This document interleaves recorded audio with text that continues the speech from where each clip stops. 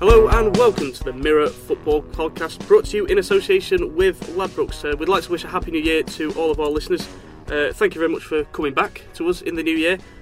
We had a little absence over Christmas, 2 weeks without a podcast, mainly because everyone was back home and it would have just been me talking to myself down the microphone, which is no good. I'm Aaron Flanagan, back in the hot seat once again today. We're joined by Mark Jones, I think third episode in a row. Hat-trick, mate, yeah, hat-trick. Hat-trick ball if we do Soccer AM back in the days. We also have a debutant, new year, new panel, Joe Mewis. Hello, good morning, or whatever time you're listening to this one. No, good to have you with us. We're going to be talking kind of all the festive football schedule. We're going to be looking ahead to the January transfer window, the FA Cup coming up. This podcast is basically just to review everything that's happened over the past 2 weeks, because, as I say, we've not been here for 2 weeks. We will start with the festive football. It's been a little bit exhausting, hasn't it? I know the players and managers are moaning it's how tiredness is, wearing people out. It's actually kind of exhausting to watch because it's just football every single night.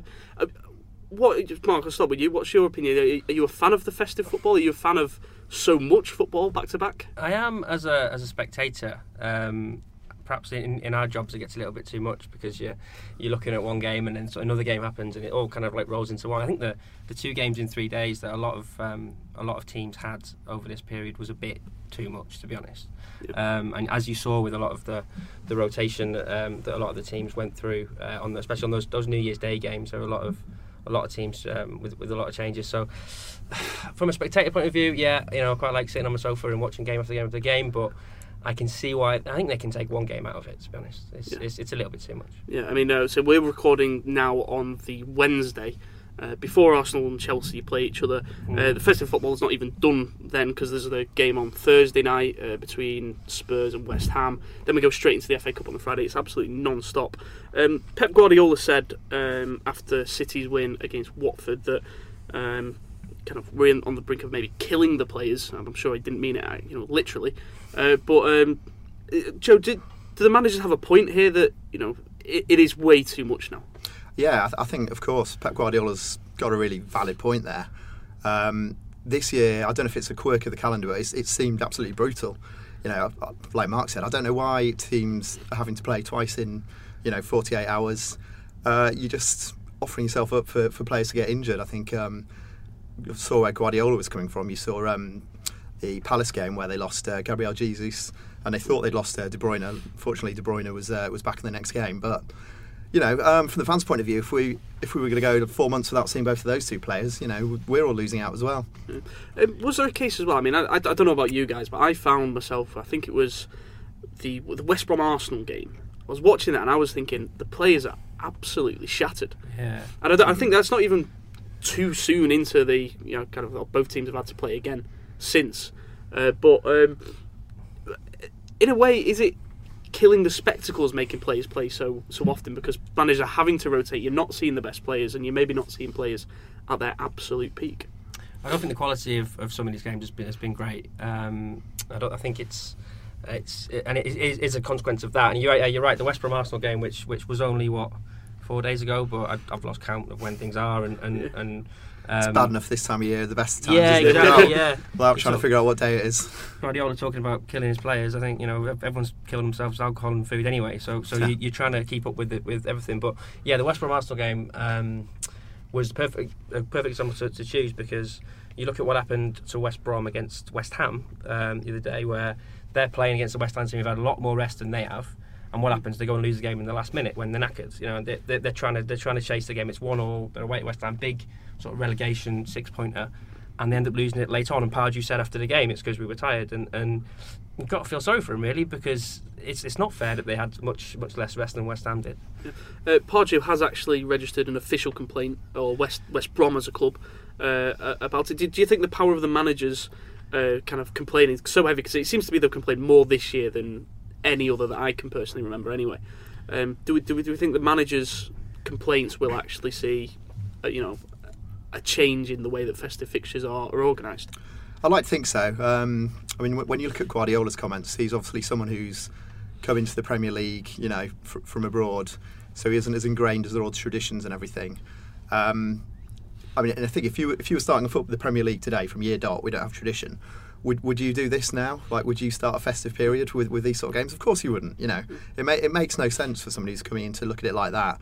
So hopefully the powers that be. I mean, ultimately it's all down to the money men, the TV people, isn't it? But you'd like to think the damage that it could be doing this competition might make people have a think and perhaps try a few things out. You know, we're not saying we have to change forever, but next year let's try and jiggle things around a bit and see where it takes us. Winter break. I mean, obviously I know I'm personally against the winter break and maybe more of a spread out schedule. Bear in mind, because obviously there's a lot of midweeks where Premier League aren't playing through the season, especially in the back end of the season when European football kind of slows down a little bit.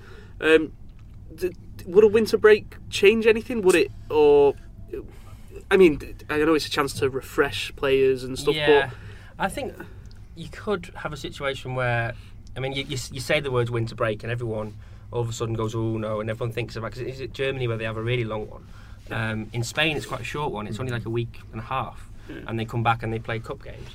You could have a situation where you call it a winter break, but in reality all you're doing is you're giving one, you stagger it, if you like, so you give certain teams breaks at certain points, so there are still matches on for people to watch over Christmas if they want them, but at some point over that period all the clubs will have a certain 7-day period where they know they're not going to play. So that's where they can. It must be easy to stagger it out that way, a little bit easier, as opposed to just stopping everything. Yeah, Joe, you're a fan of the NFL. They have bye weeks in the NFL. They do. They seem to be very effective. I mean, I know Tampa Bay and Miami got very unlucky with the fact that their bye week ended up being the first week this year, but that showed in how they performed this season. It's I mean, obviously it's different sports. It's a lot more physical, the NFL, but it's a good idea. You know, these people aren't machines; they're not robots. You know, they do need rest. You know, you get obviously people saying, "Oh, he's on $100,000 a week." You know, I'd be tired for that. Whatever. It's not really about that. It's about making sure these people are in peak condition, ready to do what the fans are paying to see. Yeah, no, absolutely. Especially when the TV companies are spending so much money as well. They don't want to see, no doubt, obviously, change of players on the pitch over the Christmas period. Man City were the big winners, really. I know they lost their winning run with the 0-0 draw against Palace, but no team had a better record over the festive period. Liverpool, Chelsea, Tottenham did what they could, but they're no closer to Manchester City. Are Man City now close to being as good as Arsenal's Invincibles? Are they? Can they be considered in that bracket now? Yeah. I think a good, and I'm going to get a bit of hate here, but the fact that the Arsenal Invincible season, as fantastic as it was, you look at the end, it's 26 wins, 12 draws. Now Manchester City, what is it now? 20 wins, 2 draws. If they carry on going at that rate, then they're not going to draw 12, are they? So you could be looking at, I don't know, maybe 30 wins, 8 draws, something like that, and that's as a conservative estimate. And that's even if they slow down, if they are going to be unbeaten. I'm not sure if they will, but we'll see where it goes. But in terms of right now, they're doing. I keep saying it every week. I think they should be getting more credit for what they're doing. Absolutely.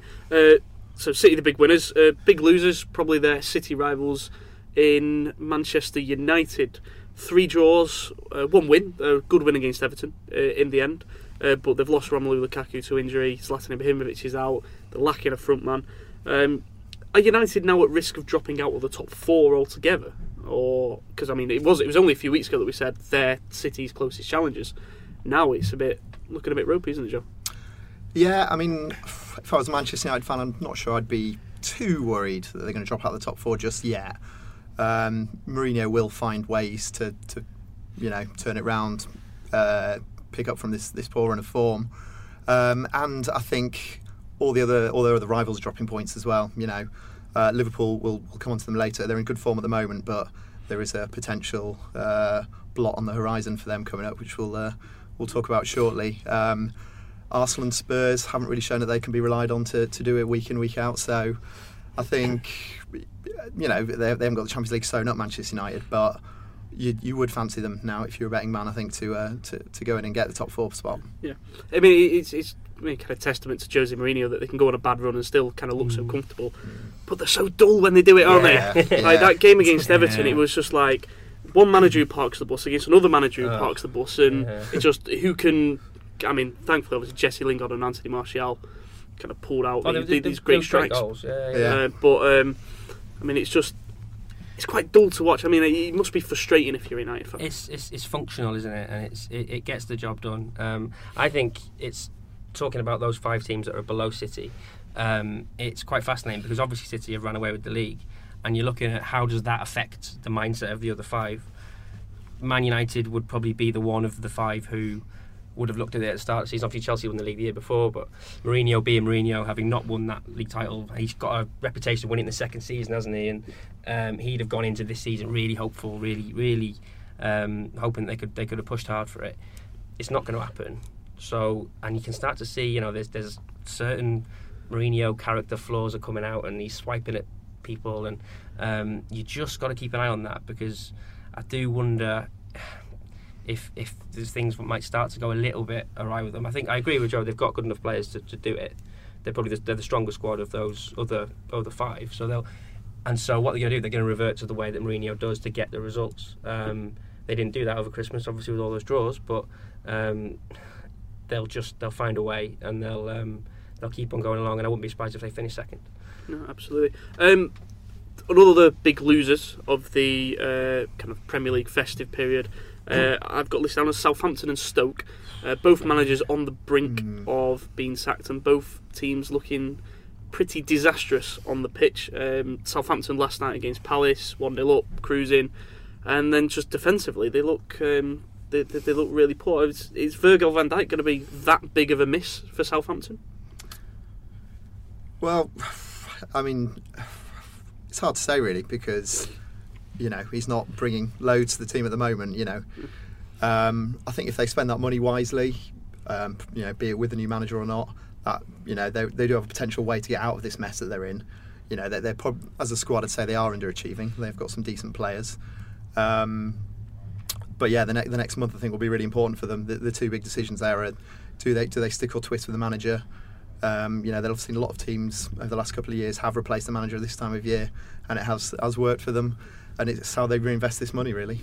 Yeah. They look a strange team to me in Southampton. They seem to be made up of a lot of players who were brought in by different managers, and it's almost this like mix and match situation. And their attack, I'm not convinced by it in the slightest. It says everything that Shane Long, who hadn't scored in nearly a year, had still started nearly every single game this season. And no one can get on runs there up front.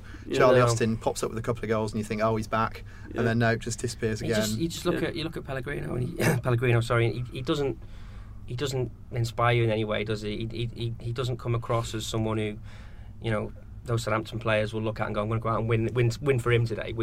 Do something for him. He just doesn't seem, and I don't think the fans have taken to him either. And he just seems to be drifting through.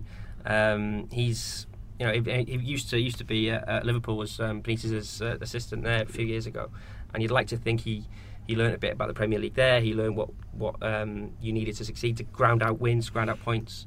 He just doesn't. It just seems weirdly passive, Southampton. And obviously they did so well for so long to be in that top half of the league, and then they very obviously reached a point where they weren't going to get any better. So they're like 6th or 7th in the league. It's never going to get any better for them, partly because they always lose all their players.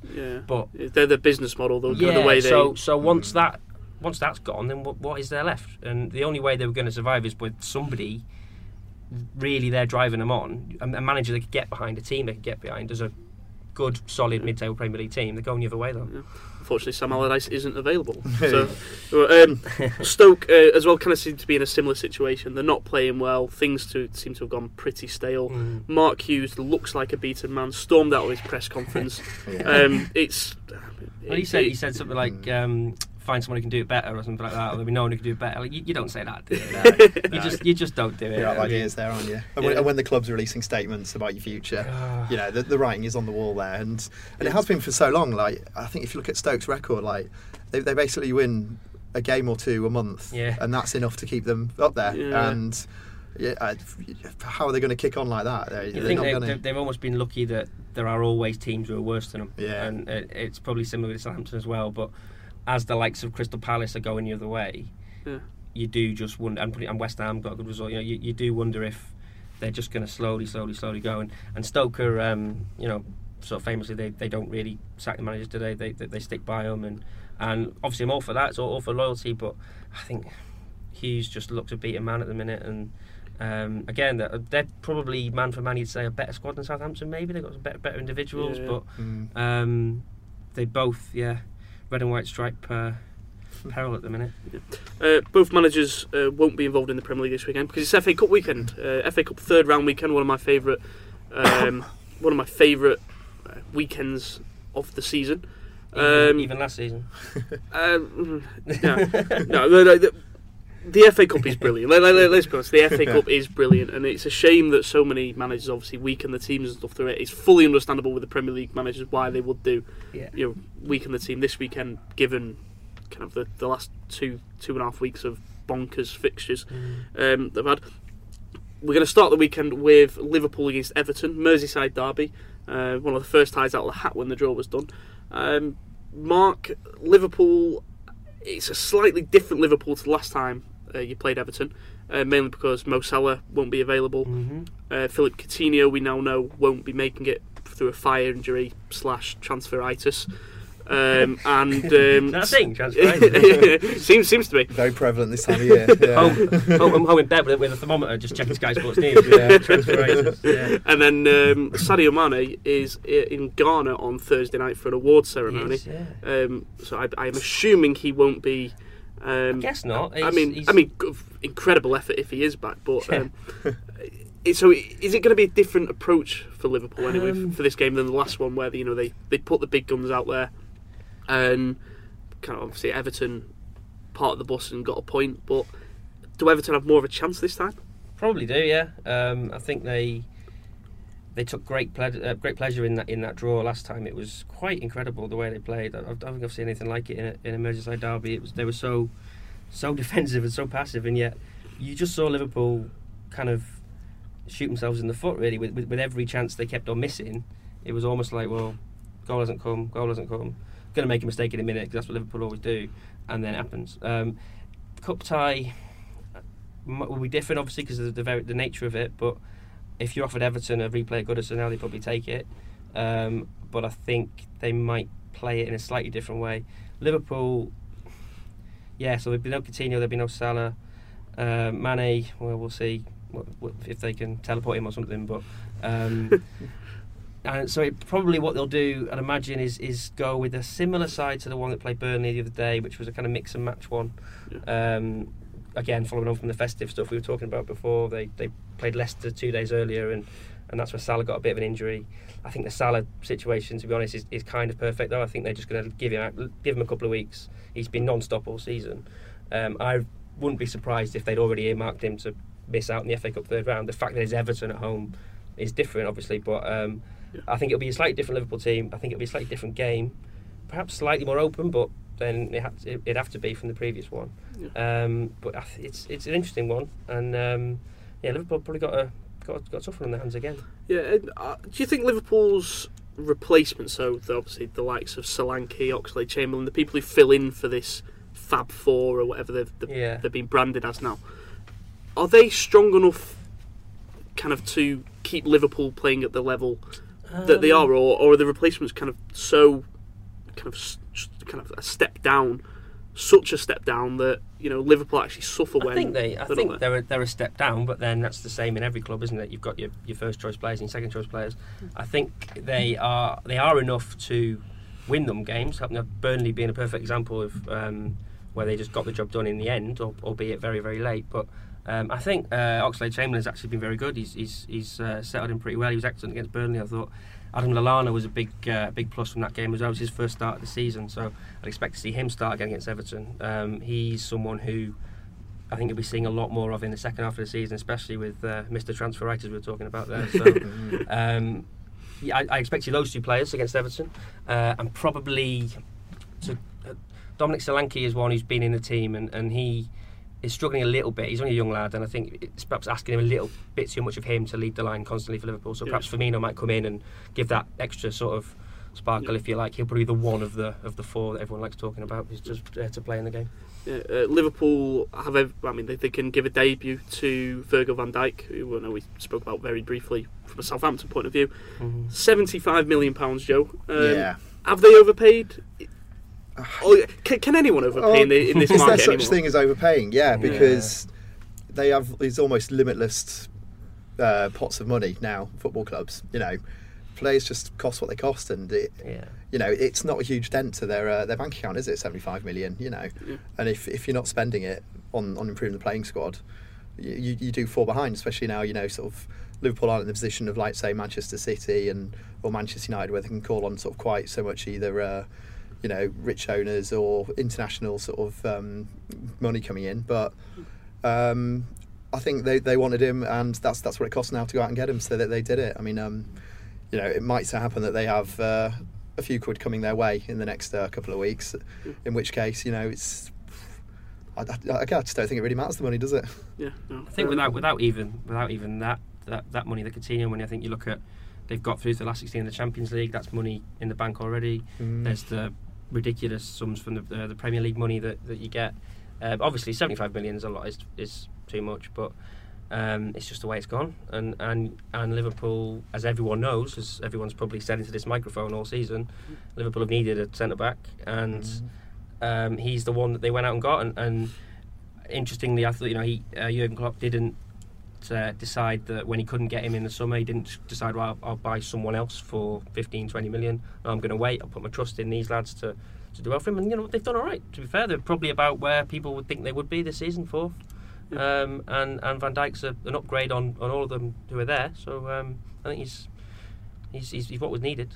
But it makes sense bringing him in rather than another 20 million defender who will just maybe he'll have his ups and downs in his forms. He won't be able to hit that level that we know Van Dijk can.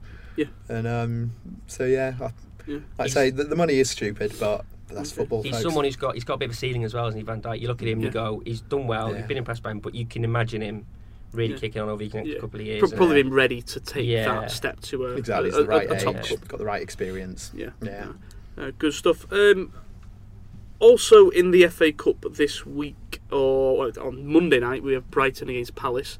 Slight little quirks game because video referees are going to be used for the first time in any game in England ever.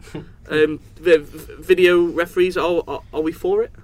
Yeah, I think we're at the point now where the technology's, if not 100% there, it's just about there.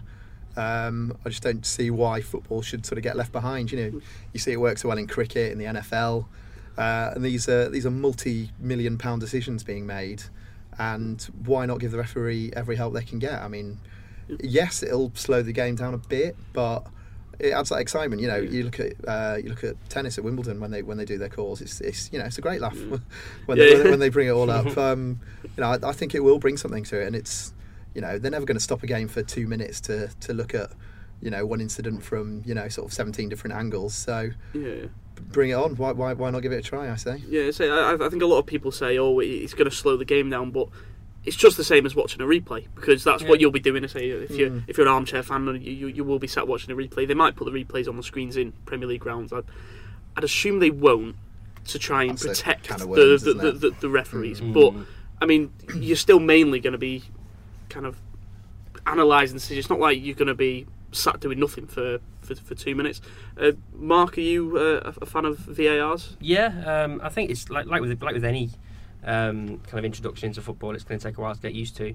I was watching the Real Madrid game in the World Club Championship where there were a couple of controversial decisions, and everyone sort of reacts to it in a way like, what's going on, what's this, it's a farce, but a couple of years down the line we'll all be used to it and we'll all be fine with it. And I'm sure there was an outcry when the back pass first came into football or something like that. Something, I don't know. I'm not old enough. Joe might be. But, sadly, it'll be like with anything, and we'll get there eventually.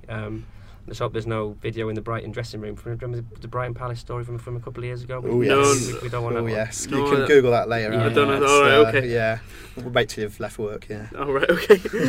Fair enough. So thumbs up for VAR and bringing that in. It will also be used in the Carabao Cup, I believe, in the Arsenal Chelsea semi-final, This is but what I find not odd. in the Manchester City That's Bristol a bit City. weird. Yeah. I do find it. So are they picking? Why is it the Brighton game then? Why is it not the Liverpool Everton game? Are they just picking and choosing them? Yeah, no, it's kind of almost an unfair advantage to teams who don't have it, who might be screwed over by a big decision. Yeah. Exactly. And that will happen. Yeah, Imagine, especially for maybe the League One and League Two teams that are still in the competition, exactly. who actually getting through to the next round is so lucrative and worth so much money, and yet they could be screwed out of a decision when, if they had VAR, they could be fine. And that's one of the arguments against it, obviously, is not being able to implement the technology at every ground. So it is these teams that suffer, but I just don't think football should be resting on its laurels and not looking to make things better where they can. Football definitely is ready. Yeah. Definitely ready to experiment, and obviously that's what it is at the moment. It's an experiment, and it's going to be used at the World Cup in the summer, so people will be very familiar with it when we're all sat watching 14 games a day or whatever it'll feel like we're doing, wasting away our lives. Exactly. But it'll be great. Also in the FA Cup, we have a few other reasonably interesting matches. The selected few. Manchester United against Derby also takes place on Friday night. Obviously, Derby going very well in the Championship. We'll talk about the Championship a little bit later. Fleetwood against Leicester, the Vardy Derby, which should be fun. Fulham against Southampton, big chance for an upset. Manchester City against Burnley, which is bizarrely one of the most high-profile all Premier League ties that we have. Testament to Burnley this season. Norwich against Chelsea and Nottingham Forest against Arsenal. Just a pick of the fixtures. The bookmakers, Ladbrokes, interestingly have Manchester City at 7-2 favourites. I say interestingly just because, oh my god, you can get 7-2 on Manchester City winning a competition. Well, that's incredibly Philly short. boots. No, I see it as short for the third round, though, isn't it? When you think, Yeah. you know, There's a lot of football to be played in that competition. Yeah. And so I suppose there is every chance that City are going to weaken and play Bernardo Silva instead of Raheem Sterling. Must be terrible. Problems. Then obviously odds-wise, Chelsea 11-2, United 11-2, Spurs 15-2. Arsenal, Liverpool 9s, and then 20s upwards for anyone else. That's the FA Cup. January, interesting month for us as reporters, as journalists, because mainly 50% upwards of things we write is to do with transfers. Not giving up the booze, no? No. Okay. I'm trying with dry January. Yeah. I was doing well, but then I got to the football last night and just wanted to So you nearly did 48 hours. Nearly did 48 hours. Which is better than I did last year. So slowly but surely, in about 30 years' time, I might get to the end of the month. We'll get there. But we'll get there. January transfer window. We've already just spoken about Liverpool quite heavily and transferitis. Coutinho, Barcelona is clearly the big one. It's the one everyone's talking about. It's the one that people, I think, are now expecting to go through. Joe, is that something you say? Do you think it'll go through this January? I think whatever happens, I think Liverpool need resolution on it, because if it's going to hang over them until the summer and we're still not sure, but we're convinced he's going, I don't see how that can have a good effect on Liverpool's top four ambitions. It's been suggested that they might agree a deal now that he goes in the summer. I think that suits both parties. Helps Liverpool get the Champions League again this year. It means he can start with a fresh. Barcelona, if they agree the deal now, means they don't have to pay more if he has a really good World Cup, and the player knows what's happening to him. So I think with your sensible hat on, I think that would be the way to go, because that just ticks all the boxes. But you do get the feeling Barcelona are going to dig their heels in a bit and try and get him secured now. Mark, will you be quite frustrated if Coutinho does leave this transfer window? Because obviously it will set Liverpool back, not only in the Premier League hunt for the top four, but also in the Champions League. Now you've progressed out of the group. Will it be frustrating if he was to leave this month? I suppose so. I mean, because I am surprised by how quickly it ramped up for the idea that he's going this month. I think, as Joe said, I think pretty much everyone, and it has been very well aware and fine with the fact that he was going to go in the summer. There's no problem whatsoever, and that coupled with the fact that he could have spent the season doing his transferitis thing and not performing. He's actually been better than ever. So the level he's been playing at sort of is testament to him, I guess. If he has got all this hanging over him, whether he was still, whether Liverpool did something to, I don't know, played a trick on him almost and said to him, "Oh, we're still not sure yet." I think Liverpool have been well aware he's going to go, because I think you've only got to look back. Players like Luis Suarez, Mascherano, Xabi Alonso, when these players are wanted by Real Madrid or Barcelona, they leave Liverpool, and I think Liverpool are increasingly aware of the fact that that's their role in European football. They're not at that top bracket; they're the one below. In the same way that Southampton are the one below them. So they bought Virgil van Dijk and everyone else from Southampton, and then Liverpool can have players who will do. We have Luis Suarez, Xabi Alonso, perfect examples of players who went to Liverpool, elevated their game to huge levels, and went on to be world stars. Coutinho can do that. He is good enough. I had a slight doubt about him sort of 18 months ago if he was, but he's definitely good enough now. It would be frustrating if he went now. I think what they need to do is just get everyone around the table and just say, look, Barcelona are going to win the league anyway, aren't they? And they can't play him in the Champions League, he's cup tied. So what's the need? Where's the rush? And let Coutinho have a last 5 or 6 months where I think, as I say, the fans will be behind him. He's done very well this season. So I think it's in Liverpool's interests to cling on a little bit. Yeah, absolutely. Ladbrokes are sponsoring all the Mirror Football's coverage of the transfer window. You can stay up to date with all the latest deals on our Transfer Live blog every single day through the transfer window. Ladbrokes have actually suspended betting on Coutinho's next destination. No surprise there, because there's only one place where he is going to go if he is indeed going to leave. Interesting, they've got odds on potential replacements. They suggest that Dani Ceballos from Real Madrid is an option, 6-4. Leon Goretzka, although there's a lot of talk of him and Bayern Munich, 9-4. Julian Draxler, Thomas Lemar, Henrik Mkhitaryan is on the list. Left field. Yeah, I like that. 4-1. 4-1. And I'm not going to rush out and put my house on it, but I quite like the idea of it. Yeah, good. Christian Pulisic, Riyad Mahrez. Out of those names, Mark, who would you probably afford them all with Coutinho, wouldn't he? Couldn't they? Is there anyone on there in particular that you would like to see Liverpool bring in as a replacement? I don't think any of them are sort of like for like players, are they? I think what Liverpool will do with that money is almost just strengthen around the team. You look at Coutinho, and he is quite unique in terms of the skills he has as a Liverpool player. He's not as fast as the likes of, or dynamic as the likes of Mane, Salah, even Firmino. The team, I think, will carry on playing in this very sort of fast way. Coutinho was always the one to sort of thread through little passes here and there. In terms of that list there, I think Lemar was the one, wasn't he, in the summer that they really looked at. I could see that coming round again. Whether he would be as good as Coutinho straight away, I doubt it. But he's probably someone who could come in and you know what, it'd end all this Fab Four talk, which I'm a bit bored of, to be honest. So I think it just doesn't suit Liverpool. It doesn't really do anyone any favours, all that. I think Liverpool there's better players around the squad who deserve more credit. Yeah, that's fair enough. Another big transfer topic is Alexis Sanchez, whether he'll go now, whether he'll go end of the season, and whether he'll go to Manchester City. Does Sanchez actually fit anywhere into this City team right now, Joe? It's easy to say no, but then when they were buying the likes of Bernardo Silva and everyone in the summer, it was hard to see them all fitting, but Pep can sort of make it all work somehow, and obviously they've already got too many good attacking players, but Gabriel Jesus is out for a while. De Bruyne will need a rest at some point, and just imagine the reaction of all City's rivals when they've already lost track count. They've gone in the dust. And by the way, we've just signed Sanchez as well on the cheap, as it'll be then. I just think you could see it working with Guardiola.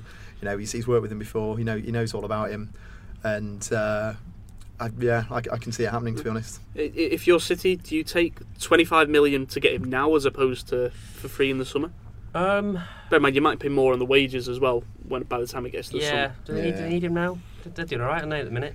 They're on their worst run of form actually at the season. They've only got 4 points in the last two games. They did not win a match, did they? Yeah.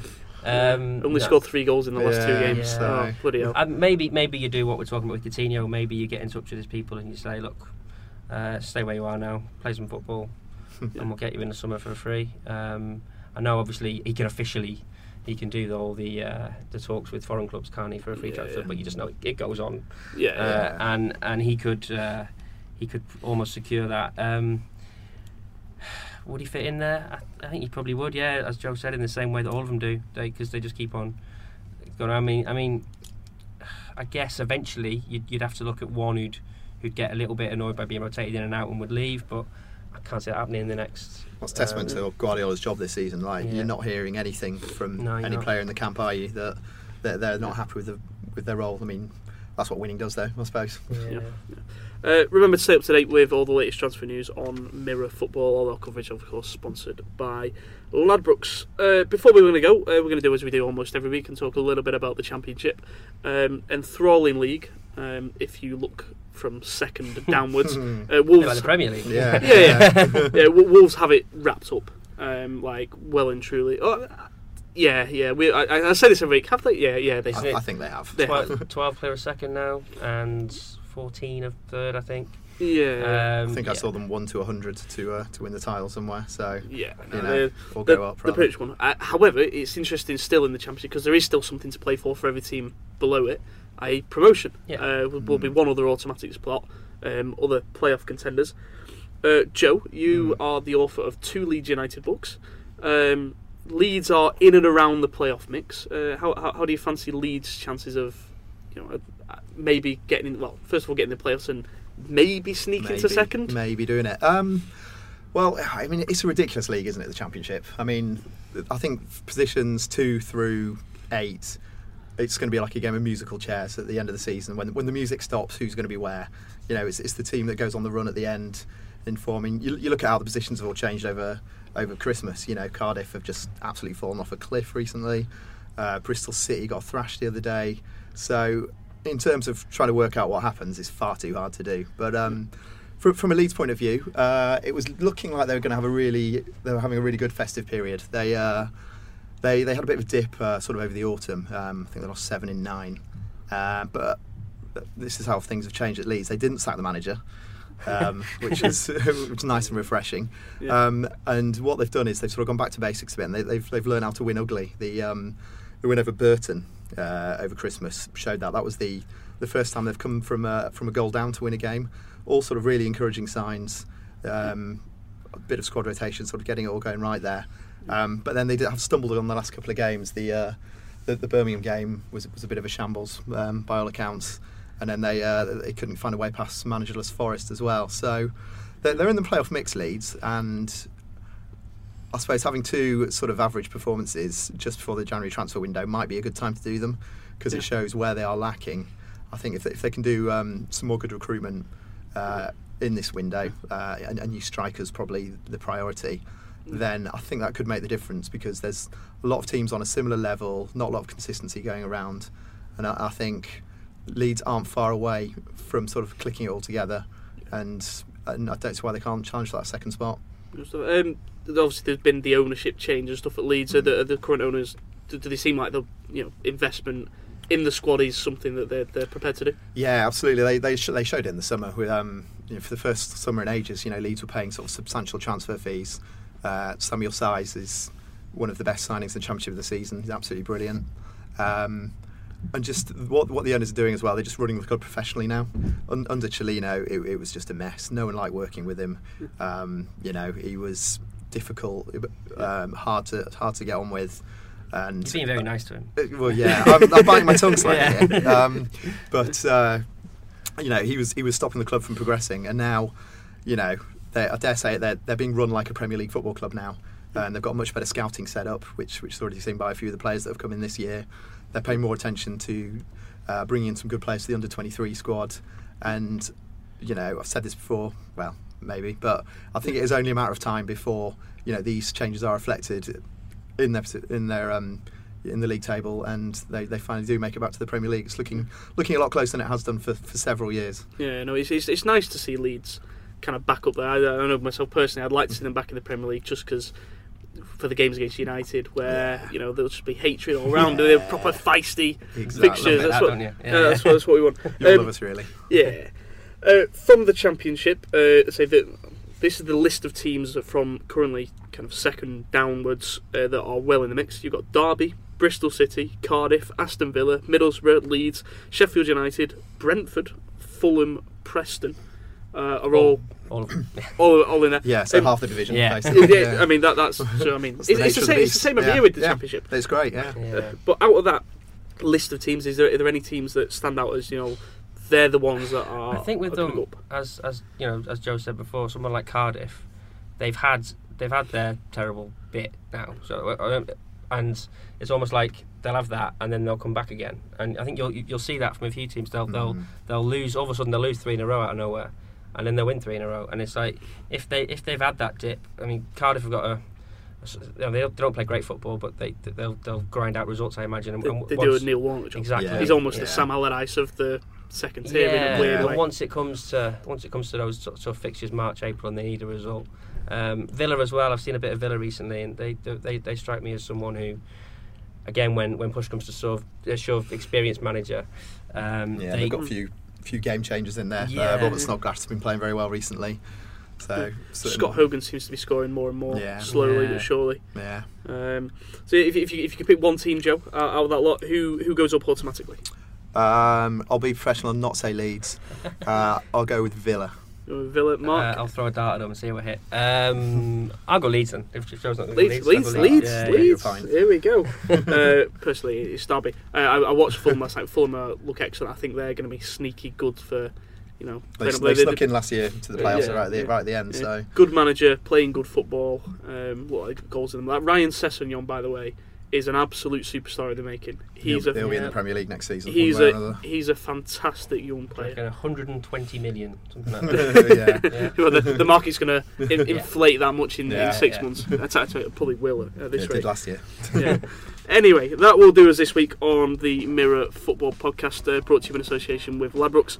If you're not subscribing already, you can subscribe to us on iTunes, Audioboom and Spotify. We'd also really appreciate it if you could leave us a really nice rating on one of those apps where possible.